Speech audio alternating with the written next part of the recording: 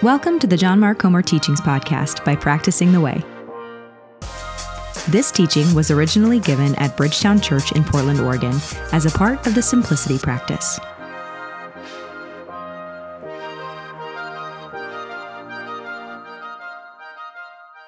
If you are new to our church or to gathering with us online, Bridgetown is built around the very simple idea of practicing the way of Jesus together in Portland. A core conviction of ours is that the way of Jesus is exactly what it sounds like. It's a way of life, not just a set of ideas that you believe in your mind or biblical theology, not just a list of do's and don'ts or ethics. It is a lifestyle that is based on that of Jesus himself. Jesus was a rabbi, a Hebrew word meaning teacher, and our relationship to Jesus is that of a student kind of enrolled in his master class of living in God's world. To that end, every few months, we take on a practice from the life and teachings of Jesus, and we experiment with it. In our working theory of change, practices, or what many call spiritual disciplines, are conduits for grace to flow into our life. They're how we kind of open up our mind and our body to God's empowering presence and cooperate with his work to heal and set us free and expand our soul into love. And all of the practices are utilitarian, meaning all of them, to a one, are a means to an end. The end is to be with Jesus and to become like Jesus and to do what he would do if he were us. Practices are not virtues. Simplicity, for example, is not a virtue. In fact, you can practice simplicity and remain an obsessive person or a control freak or unloving. Practices are just the means by which we say yes to Jesus' invitations to take the next step in our spiritual journey. That said, to start off, let's read from Jesus himself, Luke chapter 12, verse 13. Someone in the crowd said to him, "Teacher, tell my brother to divide the inheritance with me." Jesus replied, "Man, who appointed me a judge or an arbiter between you?" Then he said to them, "Watch out, be on your guard against all kinds of greed. Life does not consist in an abundance of possessions." Let me read that last line one more time. Life does not consist in an abundance of possessions. It all started with Freud. Freud was the first modern thinker to disagree with the Enlightenment's claim that humans are rational, the Cartesian kind of I think, therefore I am view of human nature. Freud said, not so fast. We're rational, yes, but we make all sorts of irrational decisions every single day. We're run by what he called our unconscious drives, a kind of automatic impulse in our body, what neuroscientists now call our animal brain, or what the writers of the New Testament call our flesh. And Freud said that means we are far more vulnerable to manipulation from outside and self-deception from inside than any of us, at least in the West, want to believe. Ironically, as Freud was Jewish, the first power brokers to take his ideas seriously were the Nazis, who used his view of human nature to design their propaganda apparatus. Hitler was a master manipulator of people's unconscious drives, especially adept at stirring up the two most basic survival emotions, I want and I fear. But after the war, it was Freud's nephew, Edward Bernays, who was an intelligence officer in the American Army, who brought his uncle's ideas to Madison Avenue. He came home from the war with a question. If the Germans, if the Nazis in particular, used propaganda to shape Germans during the war, could we use the exact same tactics to shape Americans during the peace? He pitched his idea to business leaders and has since been called the father of American advertising. Now, you've likely never heard of Edward Bernays. That's on purpose. In his book entitled Propaganda, not joking, he said, quote, "The conscious and intelligent manipulation of the organized habits and opinions of the masses is an important element in democratic society. Those who manipulate this unseen mechanism of society constitute an invisible government, which is the true ruling power of our country. We are governed, our minds are molded, our tastes formed, our ideas suggested largely by men we have never heard of. Now, I am not a conspiracy theorist at all, but it's an open secret that after the war, there was a shadow alliance between politicians in D.C., bankers on Wall Street, and the madmen of Madison Avenue to all work together to make Americans buy more stuff. Paul Mazur of Lehman Brothers said this: "We must shift America from a needs culture to a desires culture. People must be trained to desire, to want new things, even before the old have been entirely consumed. We must shape a new mentality. Man's desires must overshadow his needs," marking the beginning of what is now called planned obsolescence, also known as why I want a new iPhone every single September. Take a look at this from Victor Lebo. This is from an article he wrote for the Journal of Retailing, not a popular level magazine, but for kind of professionals, in 1955. "Our enormously productive economy demands that we make consumption our way of life, that we convert the buying and use of goods into rituals, that we seek our spiritual satisfactions, our ego satisfactions in consumption. The measure of social status, of social acceptance, of prestige is now to be found in our consumptive patterns. The very meaning and significance of our lives today expressed in consumptive terms. The greater the pressures upon the individual to conform to safe and accepted social standards, the more does he tend to express his aspirations and his individuality in terms of what he wears, drives, eats, his home, his car, his pattern of food, his hobbies. We need things consumed, burned up, worn out, replaced, and discarded at an ever-increasing pace." I'm not making this up, by the way. "We need to have people eat, drink, dress, ride, live with ever more complicated and therefore constantly more expensive consumption."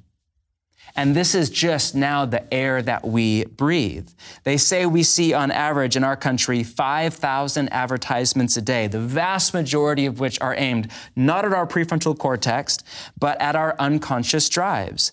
Combine that with Facebook and Google and what Shoshana Zuboff calls surveillance capitalism in her seminal book on big data.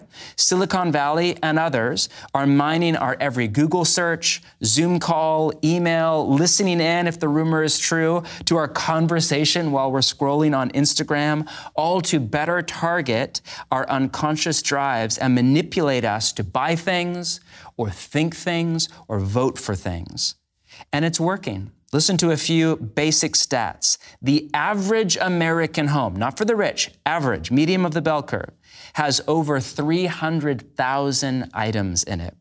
We consume twice as much material goods as we did just 50 years ago. The average home has tripled in size in the same time frame, and still 25% of people with two-car garages don't have room to park either car inside due to clutter, and another 32% only have room for one car.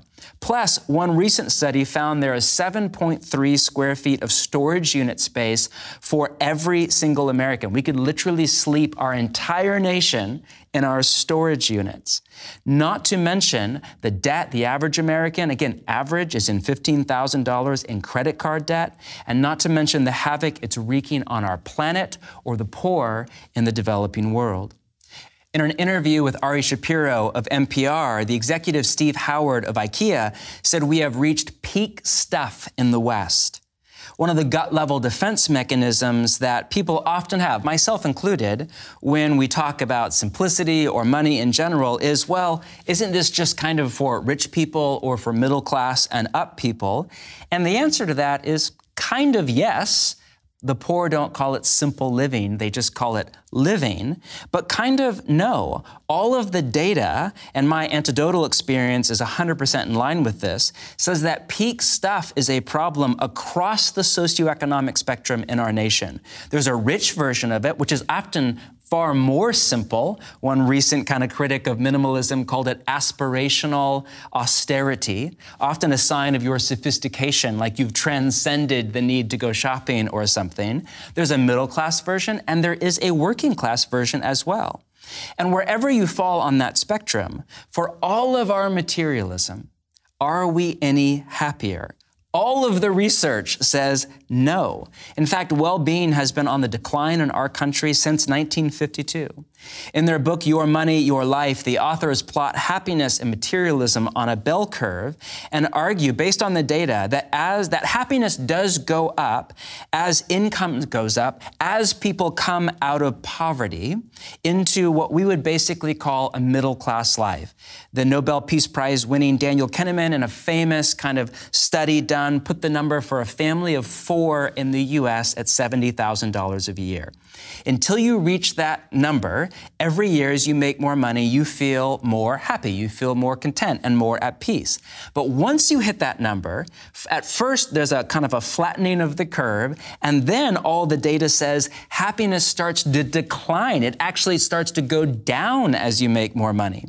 Robert C. Roberts, the ethicist from Baylor and expert on Freud, said, quote, "Upward mobility often ends not in satisfaction and peace, but in exhaustion, disappointment, and emptiness." Or in the words of the notorious B.I.G., "Mo money, mo problems." Say it with me. The sociologist Robert Wethno, who found that people worry about money no matter how much money they make, said, quote, "We live in a materialist culture, and we want money and possessions, and very few people have heard a powerful voice telling them to resist those impulses or how to resist those impulses." And then he said this, "Organized religion has not done a good job of challenging people to examine their lifestyles." We in the church often talk about tithing or what to do with 10% of our income, but then have a tendency to say nothing about the other 90. I kind of came up in a tradition where it was basically tithe and don't go into debt, but whatever is left after that is kind of your business. It has nothing to do with God. You do your own thing. When we adopt that mentality, we become easy prey for the enemy's entrance into our heart. Richard Foster, in his book on simplicity, called consumerism a rival religious philosophy about what constitutes blessedness, and said, "We in the West are guinea pigs in one huge economic experiment in consumption." We now have more than enough data to conclude that, shocker, Jesus was right all along. Greed, or more stuff than we need, it just does not lead to the good life.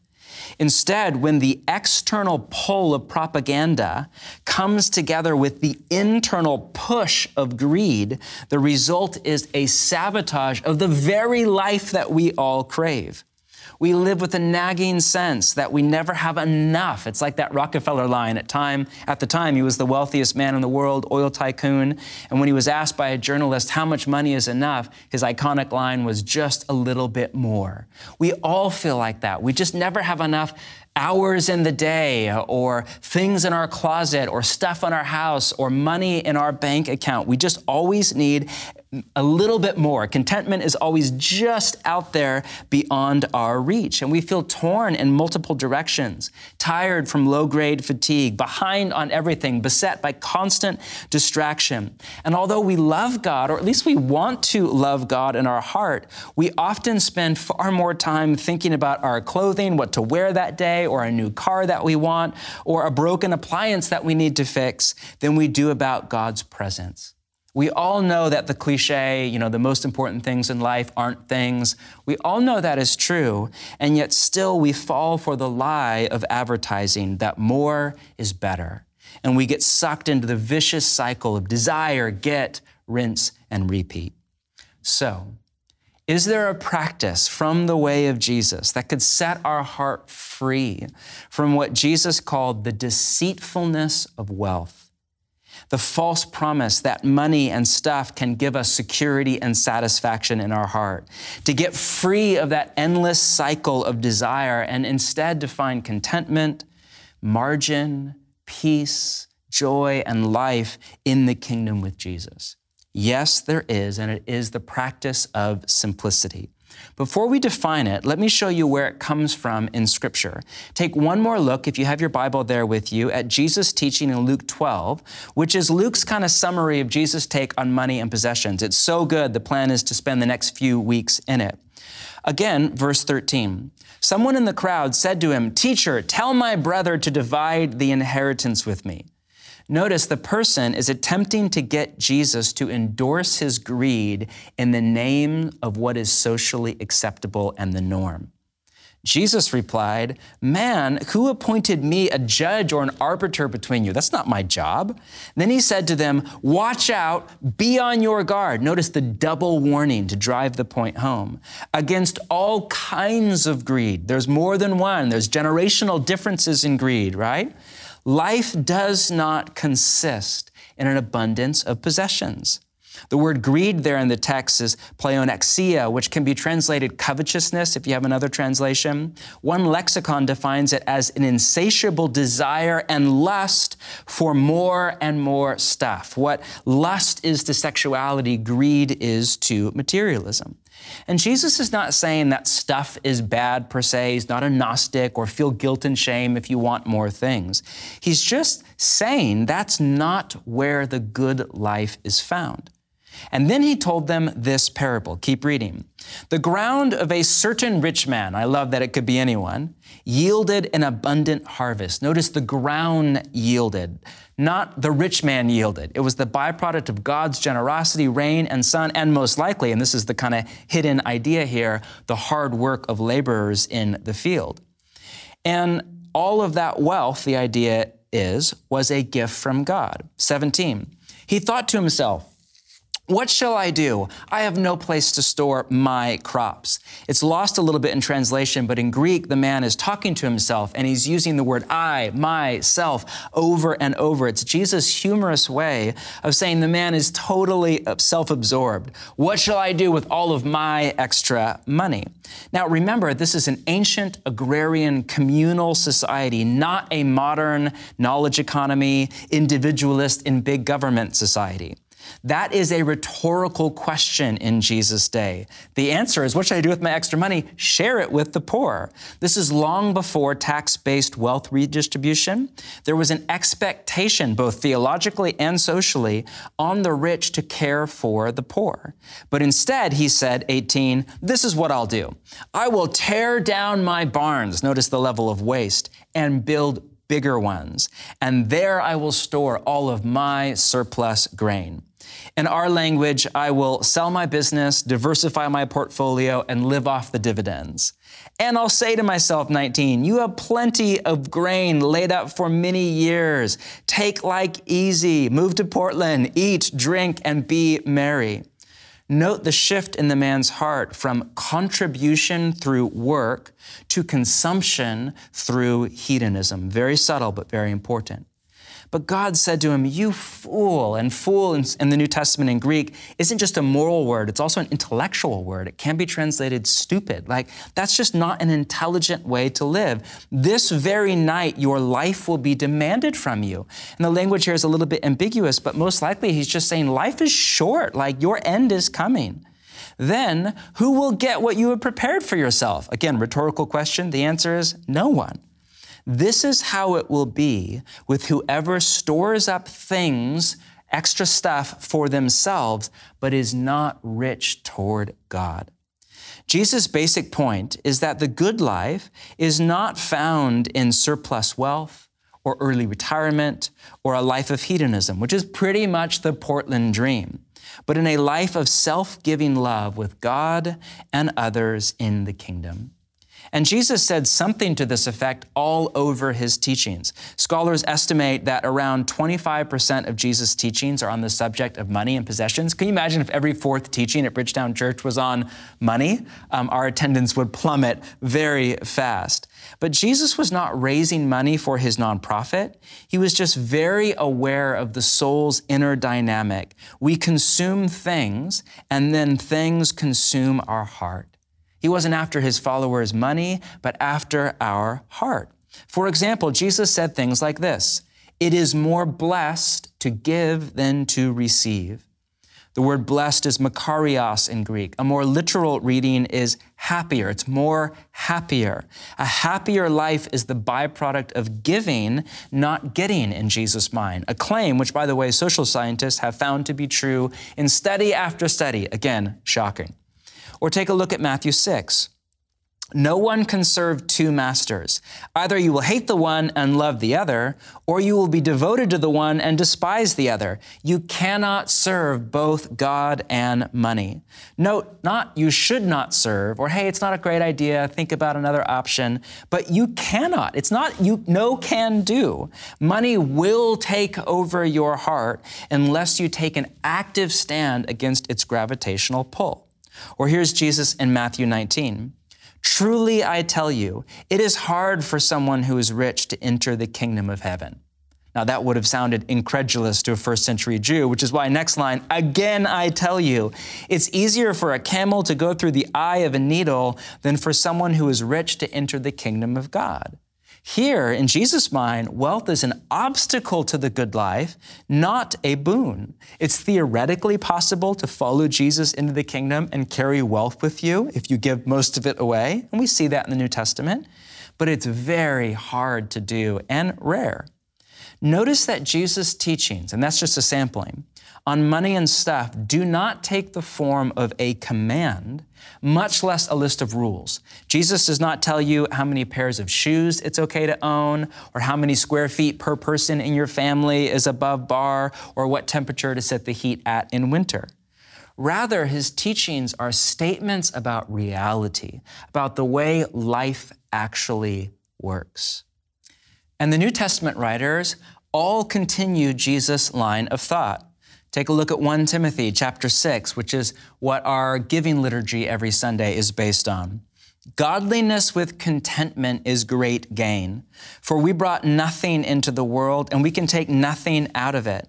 But if we have food and clothing, we will be content with that. Those who want to get rich fall into temptation and a trap and into many foolish and harmful desires that plunge people into ruin and destruction. For the love of money is a root of all kinds of evil. Some people eager for money have wandered from the faith and pierced themselves with many griefs. Man, is that true? As a pastor, I see it on a sad but regular basis. Or here's a very similar statement from Hebrews 13. Keep your lives free from the love of money and be content with what you have, because God has said, never will I leave you, never will I forsake you. Over and over again, Jesus and the writers of the New Testament and all the spiritual masters of church history all agree that the good life is not found in a new car or a dream home or fine dining or early retirement. And they call us instead to a lifestyle of simple living, radical generosity, grateful kind of joy in the ordinary pleasures of life, and above all, a deep contentment in God. Now, it took me years to take Jesus and the New Testament writers seriously. I need to be very honest with you as we open a conversation about money. For most of my life, up until, 5 or 6 years ago, I thought that Jesus' teachings, I never would have said this in public, but in private, I thought that Jesus' teachings sounded horrible. If you were to ask me, I would say, yes, they are right, as in like the moral barometer, but they did not sound good to me or like the best way to live. And the very fact that I would separate right from good or the best way to live in my mind shows you just how deep the lie was in my body. And this is really embarrassing to admit, this next part, but it wasn't until I stumbled into kind of some of the bloggers from the minimalism movement, more on that in a minute, which is not even Christian per se, that I started to actually seriously consider Jesus' claim that owning less stuff could actually lead me to a happier or a better life. And I did not even get into that for Jesus reasons that had nothing to do at the beginning with my life with Jesus. I am a longtime fan of architecture and modernist design, and we had redone a modernist home, and people would come over, and it was very Spartan, and a number of my friends said, "Oh, are you a minimalist?" Because we had so few things in the house, which likely was more the byproduct of my perfectionism than it was of any kind of virtue. And that started me reading and researching, and it was a fascinating, whole new worldview for me. And some of that early movement was started by followers of Jesus, so there's Christian overtones through all of it. But it's not even a Christian thing per se. That brought me then to the very ancient, very historic practice from the way of Jesus of simplicity. And that's embarrassing for me to admit, because I was quicker to trust some amateur bloggers than I was to trust Jesus himself.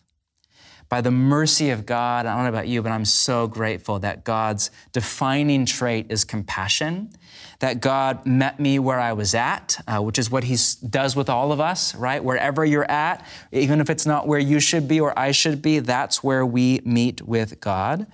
And by his mercy, I began to realize that what Jesus had been saying and the way of Jesus had been saying for millennia actually was true, that more stuff is often less peace, less contentment, less generosity, less joy, less time for relationships, less interior life of the soul, less of what God has for you in the kingdom, and that actually less stuff is more of all of the things that we ache for.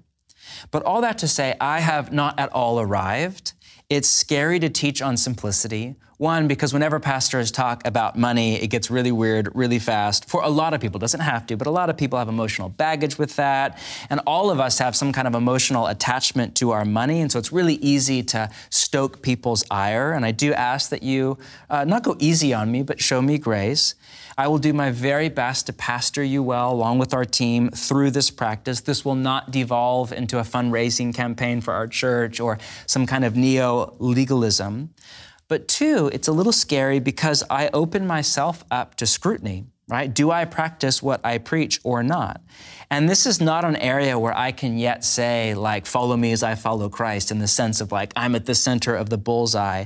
Not at all. I can say, I think with credibility, that my wife, T, and I have been practicing our version of simplicity, which is very urban middle class. I'm the first to admit that, for the last half of a decade. And here's all I can say, just from my own kind of inside-out experience. I have a long ways to go, and a long ways to go in my trust of Jesus and my embodiment of his vision. But I am more content, more grateful, more in the moment, and more generous than I've ever been in my entire life. And I'm very excited to introduce you to all that I've been learning over the last number of years, and to a very ancient practice that prior to recent church history in Protestantism really was thought of as a core practice from the way of Jesus. And that is the practice of simplicity. Now, simplicity goes by a few other names. The monks for centuries called it frugality, but that word has lost all of its positive connotations in English. We're not about to run a practice called frugality. The original Latin word was frux, which was the word for fruit. And so a frugal life was a fruitful life. In fact, it's related to the word for joy, or to enjoy something, the simple pleasures of life. In the modern era, since it doesn't really mean that in English anymore, it's been called simplicity or simple living. And then more recently, it's been called minimalism, though that moniker is used outside of the way of Jesus for a larger social trend that often has nothing to do at all with Jesus. Now, what is simplicity or minimalism or whatever you want to call it? Well, let's start first with what it is not. First, it is not a style of architecture or design. I need to say that because a lot of people hear minimalism in particular and equate it with ultra-modern, high-end kind of monochrome design with no kids or family or mess in it at all. And while it is tough to square simplicity with, nouveau rich, gaudy Italian villa or something, or a home that is just flowing with clutter or something like that, it's not a design style. You can practice the way of simplicity in a modernist home, or a kinfolk bohemian chic home, or Portland craftsman, or teenager Star Wars meets Stranger Things, whatever your thing is. It's not a genre of design. Secondly, it's not organizing. In fact, a lot of organizing is an attempt to make room for more stuff, and the end result is we are more attached to our things, not less. I love that Kondo has become a verb thanks to Marie Kondo's book, The Magic Art of Tidying Up, which is one of the best-selling books of the last decade. But holding each item you own in your hand and asking yourself, does this spark joy? That's just solid advice for pretty much anybody in the Western or the developed world. It's a great place to start, but it is a far cry from the practice of simplicity in the way of Jesus. Third, it's not a fad. Some version of simplicity, by whatever name you call it, has been around in every era and in every major religion or worldview, from Jesus in the New Testament to Cicero in Rome, to the Stoics in Greece, to Buddha in the East, to St. Francis in medieval Catholicism, to the Quakers in early America, who basically, by the way, started modern design. There are waves of emphasis on it that come up as a counterbalance to an era of excess. Marie Kondo's book, for example, blew up after the tsunami in Japan. The blogger kind of minimalism thing of the last decade started right after the Great Recession of 2008. St. Francis was when he was disinherited by his father, Quakerism to the kind of excess of the aristocracy, and Anglicanism a century or two ago. But it is not a fad. So, what is it? Well, Richard Foster defines it as, quote, an inward reality of single-hearted focus upon God and His kingdom, which results in an outward lifestyle of modesty, openness, and unpretentiousness, love that word, and which disciplines our hunger for status, glamour, and luxury. Joshua Becker defines it as the intentional promotion of the things we most value and the removal of anything that distracts us from them. Jan Johnson, the spiritual director, as intentionally arranging our life around God. I would define it as limiting the number of our possessions, expenses, activities, and social obligations to a level where we are free to live joyfully in the kingdom with Jesus. We've done a lot of work over the last year or two on the role of margin in our spiritual formation and how hurry and busyness and overload all crowd out the soul's kind of inner growth into love and joy and peace. Simplicity is the number one way that we shape our life to create margin to receive the love of God and then give that love to other people. And as we start our practice, I want you just to view it as a short-term experiment in living. You don't need to sell everything that you own on day one, though Jesus does call some people to do that. All we're asking you to do is start where you're at, not where you feel like you should be. Again, guilt and shame are not helpful here. We're just asking you to experiment over the next season and see for yourself if Jesus was right. We'll give you all sorts of ideas, including in a few weeks, minimizing your entire apartment or home. It's actually a great time for that right now. Most of our teachings will start with Jesus in Scripture, then have a little bit of church history and the practice of simplicity down through the millennia, and then end with a few best practices from the minimalism movement. But it's often, so we have all of that coming for you, but it's often best to follow the inner stirrings of your own heart. The Spirit could move in your desire to any number of things. Buy only consumables for a month or a period of time, just groceries and cleaning supplies or something like that. Or sell your car and get out of debt, or not buy any new clothes for X number of months, or eat out less once a week or once a month, or even less than that, whatever it is. My point is, whenever you feel an idea stirring that is self-generated or, more importantly, Spirit-generated in your heart, as you go, just trust Jesus, follow His lead in your heart, and just experiment with it for a while. You don't have to make a lifetime commitment, and see if after a period of time you are not better or happier in the language of Jesus. That said, our practice for the week ahead is all up at practicingtheway.org/simplicity. Week 1 is a very easy exercise. It's basically our entire practice in miniature. The idea is to go through your home and find something to get rid of, just to throw away or sell, or ideally to give away to somebody in need. And ideally something that you don't need, that's kind of just more clutter in your life, literal or figurative, but that you have some level, doesn't have to be really high, but some level of emotional attachment to. You can do this with one item or 100. You can do it on a single item or a set, like your DVD collection or your library or something like that. It's totally up to you.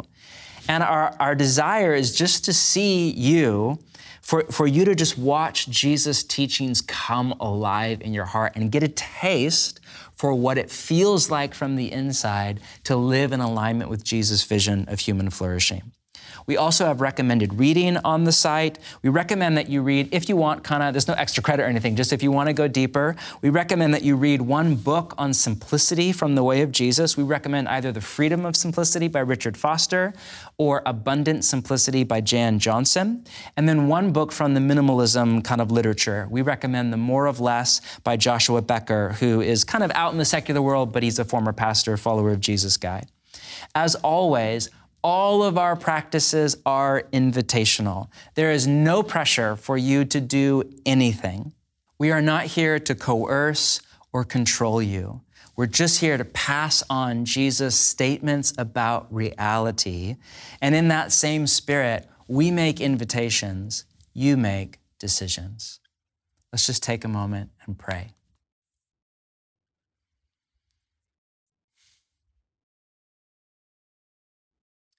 Jesus, we thank you that the good life is not for sale.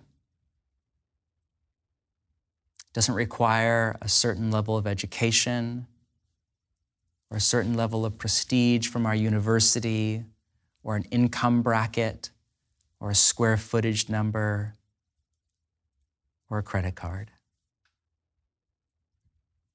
That we have an open door to enter into the good life of the kingdom with you and the Father and the Spirit every moment of every day.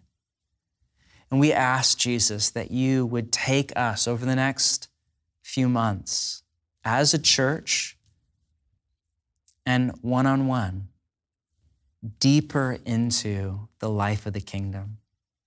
I pray that a month or two from now, after we've sat with your teachings and gone through our closet and our stuff and done some of the hard work, I pray that we would come out more free, more content, more at peace, more present to the moment, more generous with our money, with our time, more alive in the kingdom of God than ever before. Come and do a work, Jesus, that we can't do, but you can. Come and have your way in our heart. Thanks for listening. This podcast is a production of Practicing the Way, a simple, beautiful way to integrate formation into your church or group. All our resources are completely free, thanks to the generosity of The Circle, a community of monthly givers who partner with us to see spiritual formation integrated into the church at large. Special thanks for today's episode goes to Bonnie from Palmer, Arkansas, Ian from Vero Beach, Florida, Tiffany from Tirana, Albania, Corinne from Rancho Santo Margarita, California, and Megan from Port Orchard, Washington. Thank you all so much. To join The Circle or learn more about running a practice in your church or community, visit practicingtheway.org.